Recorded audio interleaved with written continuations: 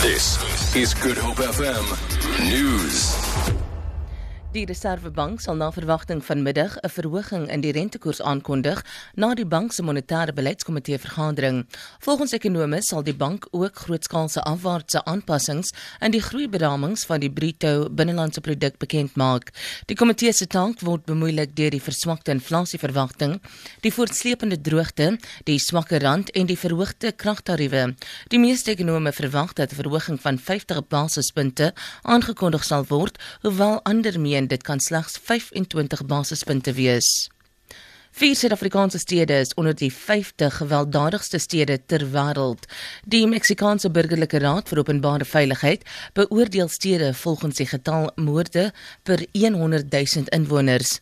Kaapstad is in die 9de plek, nadat dit verlede jaar 14de was. Durban is in die 41ste plek, Port Elizabeth 42ste en Johannesburg is 47ste op die lys.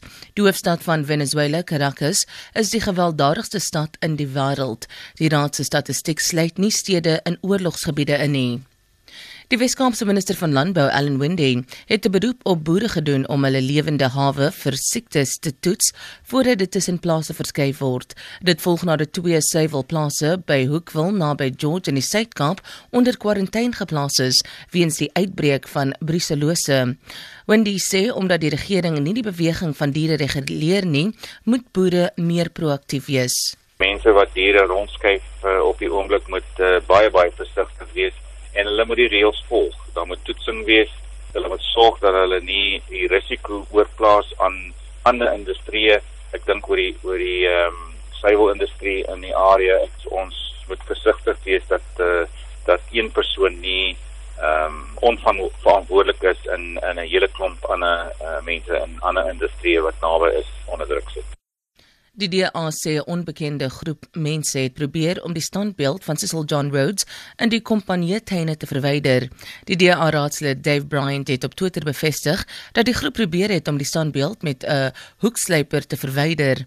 Volgens Bryant het die veiligheidswagte hulle egter verhinder. Daar is skynbaar slegs skade aan die een been van die standbeeld aangerig. 'n Ander standbeeld van Rhodes is verlede jaar van die kampus van die Universiteit van Kaapstad af verwyder. Goud verhandel tans teen $1,122 'n fyn ons. Die dollar verhandel teen R16.44. 'n pond is R23.42 werd. 'n euro kos R17.90 en die prys van Brent-olie is $32.75 per vat. Vir Good Hope FM nuus, ek is Rosenburg.